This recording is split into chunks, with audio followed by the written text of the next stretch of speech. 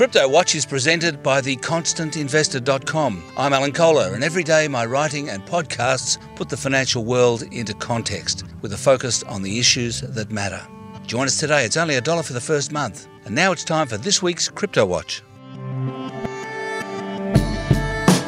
G'day, Alan Kohler here with this week's Crypto Current. And this week we've got Gemma Green, who is the co-founder and chair of Powerledger. Now, Powerledger's a innovative blockchain trading system for trading power, peer-to-peer. That is to say, people with solar panels on their roof can trade with each other using the blockchain and Powerledger's system. But a couple of months ago, they had a initial coin offering of what they called power tokens, POWR tokens, and they were issued in a pre-sale at 8.3 cents. And subsequently they made a bigger sale at around about 9 cents, I think, on average, and raised $34 million. And the question is, what were those tokens? What do you get? And also, how does the Powerledger system work? How disruptive is it? And how is blockchain used to trade power? And finally, what does Gemma Green think about Bitcoin at $9,500? We asked Gemma all those questions and more. Here's Gemma Green, the co-founder and chair of Powerledger. Gemma, perhaps we could just start with the tokens, POWRs, the power tokens. Now, yes. I think you issued them at what, 8 cents, 8.4 cents, is that right? Actually, we had a pre-sale, and those tokens were priced at 8.3 cents each. And then we had a main sale, which was not priced. It was what's called a volume-weighted average price, VWAP, where we sold a fixed amount of tokens, and the price was determined by the amount of funds pledged divided by the amount of tokens, and there were bonuses issued. The main sale went for 4 weeks, and there were bonuses in weeks 1, 2, 3, and 4. And so the price was slightly different in each of those weeks, but on average, the price in the main sale was 9.4 cents. And so the tokens are now trading hands at 76 cents, roughly. Does that mean... I haven't looked today, but if that's what you say, yes. And so does that mean that those who bought tokens at the beginning have made 8 or 9 times their money now on paper? In to market, yes. Obviously, it depends on when they sell them and what they realise. So what is a POWR token, a power token? What do you get? What is it? A power token is 2 things. Firstly, it's a licence to trade peer-to-peer, and secondly, it's the bond backing that ensures that the system self-regulates. So I'll explain what those 2 things are in more detail for you. So the application host, which would be a retailer, an energy retailer, who want to offer their customer the ability to trade peer-to-peer, will do so by selling their customers sparks. So we have a twin token system. Sparks are a tokenized unit of electricity. So 1 spark is 1 cent, or the lowest denomination in a currency. And so 100 sparks is $1 in Australian terms. And so they're like phone minutes for electricity, like a tokenized unit of electricity. And so the customer's never exposed to any cryptocurrency fluctuation. And the application host will sell their customers sparks. And to ensure that when the customer redeems sparks back to fiat currency, to dollars, if the application host doesn't fund that redemption, the power token sits in a bond and will be used to redeem the sparks in lieu of the application host doing the right thing. But aren't the sparks redeemed for power, or is the idea that they get redeemed for cash? No, sparks are not redeemed for power. I don't know where you got that from.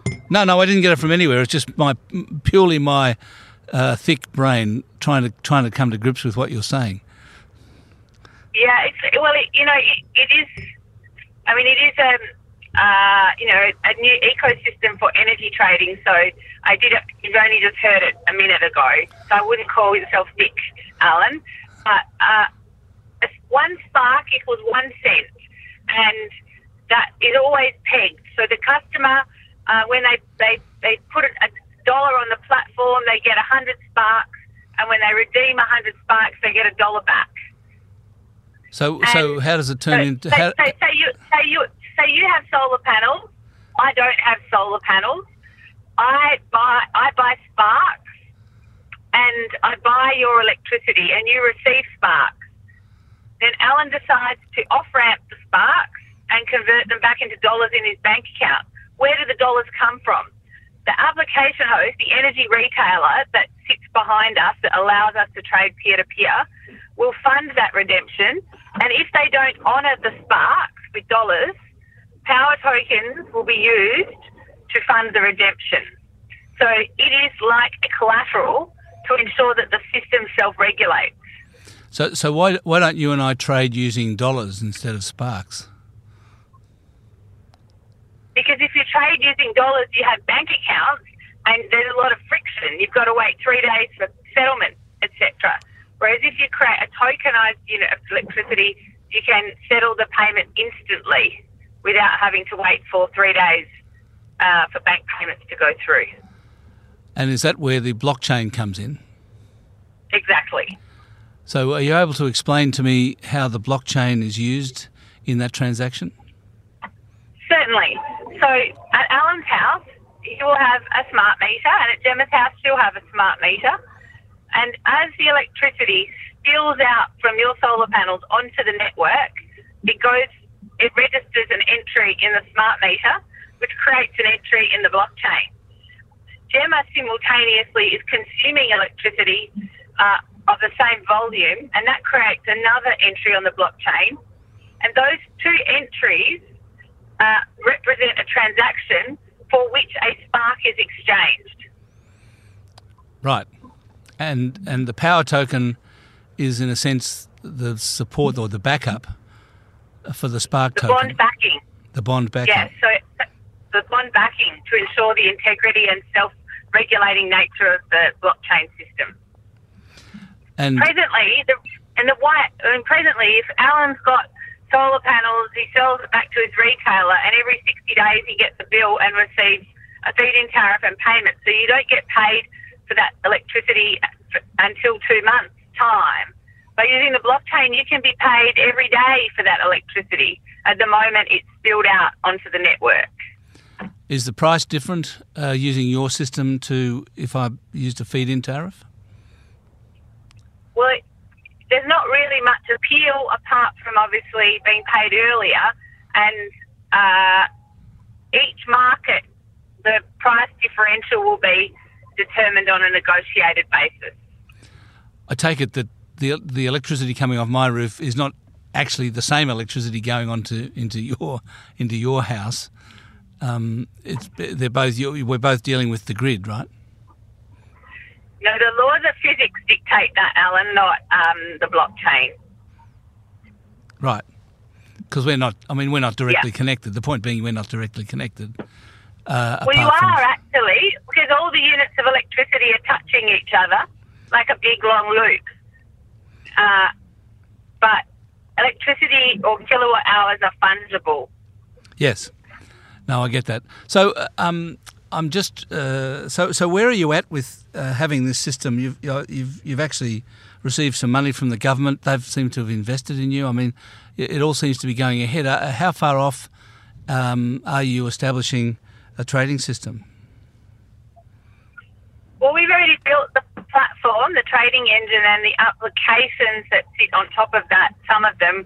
So peer-to-peer trading across networks, peer-to-peer trading within buildings. So that's if you've got like an apartment building that's installed an embedded network with solar and batteries, and each apartment is allocated units of electricity. And if they're not home to consume that allocation, they can trade it with their neighbours and it offsets their electricity bill. That system is already live in 2 apartment buildings in Fremantle. And the peer-to-peer trading across networks, we've been undertaking a trial in Auckland in New Zealand with Vector, who have 2/3 of the lines business in New Zealand, in Auckland, about 600,000 customers. And we're also undergoing a trial with Origin Energy to look at how the blockchain can integrate into their trading environment. And we have another project in India with Tech Mahindra to look at a number of microgrid deployments there. And we have a number of other projects in the pipeline as well. So there's a lot of different projects at various stages of implementation. How disruptive do you think this system is going to be? Well, I don't have a crystal ball, but I believe that the blockchain just generally has the potential to make markets far more efficient and also create a more bona fide marketplace, in the sense that electricity markets presently are about as geared up to buy Allen's electricity as a supermarket is to buy homegrown tomatoes. And what the blockchain offers is a level of sophistication to the marketplace where small buyers and sellers can participate, and the settlement process, like wholesale electricity markets, take 60 to 80 days to settle. And so the prudential requirements for them are enormous. You know, the operating capital they require between when they generate electricity and they get paid for it is significant. And so I think that the blockchain can create a more efficient marketplace and a more genuine marketplace for both smaller and larger market participants. Is that a valid analogy that you just said about tomatoes and the supermarket? Well, yeah. I mean, how able is the marketplace to settle Alan's sale of electricity for selling it to his neighbour and paying him at the moment the electricity is generated or used? It's not at all, of course. But how? But how necessary in that process? Because when we were talking before about how it works, we talked about Gemma and Alan had solar panels and Gemma didn't. Does the transaction require Gemma, or can the transaction just be Alan into the grid? Well, you could put it into the grid, but who's the buyer? Somebody has to buy that electricity for it to have value. Yeah, and I'm wondering if the buyer is either the grid operator or one of the big power companies. Oh, well, it equally could be another market participant. So, for example, our platform could also be used if you've got a large solar farm. Presently, to connect, they need a power purchase agreement or an offtake agreement, but instead they may be able to sell to many smaller customers. Or equally, the market operator may need capacity or ancillary services at a point in time and may offer a price signal to smaller market participants to provide that service. And it might be through demand response or provision of electricity from a battery. And so it doesn't have to just be peer-to-peer or consumer-to-consumer. It can also be B2B, B2C, and also market operator involving smaller customers. So the issue of your power tokens, was that essential to make the system work, or was it just a way of raising money, a pre-sale?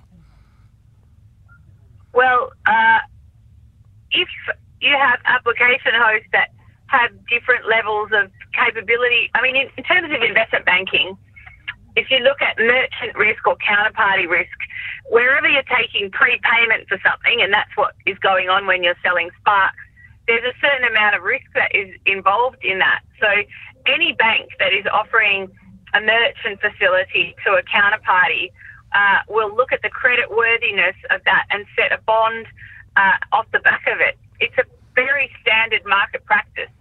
We're just doing it automatically without having an intermediary manage that system. And so it's just basically taking good, prudent market practices around mitigating the exposure for the customer and applying it to the blockchain.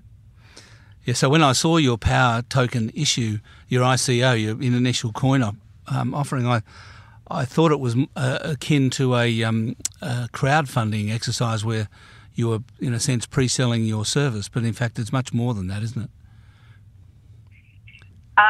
Yeah, so obviously crowd sales are, as you say, like almost like you say you're a bike manufacturer, you know, getting people to pre-purchase the bikes.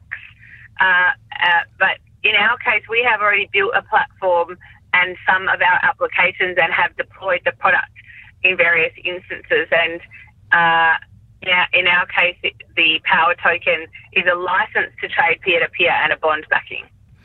And so is there any way that you can help us understand whether 75.8 cents, which is the current, today's price, is a price worth paying? I understand it's all just about demand and supply, but how does one assess that price? I mean, the value is determined by buyers and sellers based on their information. I can't try to assume what each and every buyer is making their decision making on. From Power Ledger's perspective, we are putting out announcements about projects that will see the utilisation of the Power token increase, and I'm not at all focused on anything but that. Fair enough. I mean, is there any way of assessing the value that you get if you buy a Power token? What the value of what you receive is? Well, you can build a model forecasting how much Power tokens will be put in bond, which would constrain the supply and ultimately determine the price. And for us, that is the bona fide market for Power tokens. It's utilising it as a bond backing at a license. And if you look at our white paper, it does look at a roadmap and how we plan to roll out the applications and the project, which will see the utilisation of the Power token go up. Right. It seems like it's got more substance and value to it than, say, Bitcoin, which hit $9,500 today. Well, the Bitcoin isn't a utility token, so no, that's right. It's a store of value, and so it's it used to be a transfer of value, but now the network has become very clogged up, so it's being used for different purposes. But some, coins or tokens, they do different things. So it really depends on what the token does, what it performs, and how it's performing against that. I guess the design intention of it, which would determine its real value. What do you think of Bitcoin at $9,500 US? Would you buy them at that price? I think that the Bitcoin, is there's a civil war going on with the Bitcoin at the moment, and the different philosophies around it now with Bitcoin Gold and Bitcoin Cash, and I think that previously the idea that it could be used for money transfers, that is really being revisited now. So, I mean, I personally wouldn't be buying Bitcoin at the price that it's trading at today. Great to talk to you, Gemma. Thank you. My pleasure. Take care. And that was Gemma Green, the co-founder and chair of Power Ledger.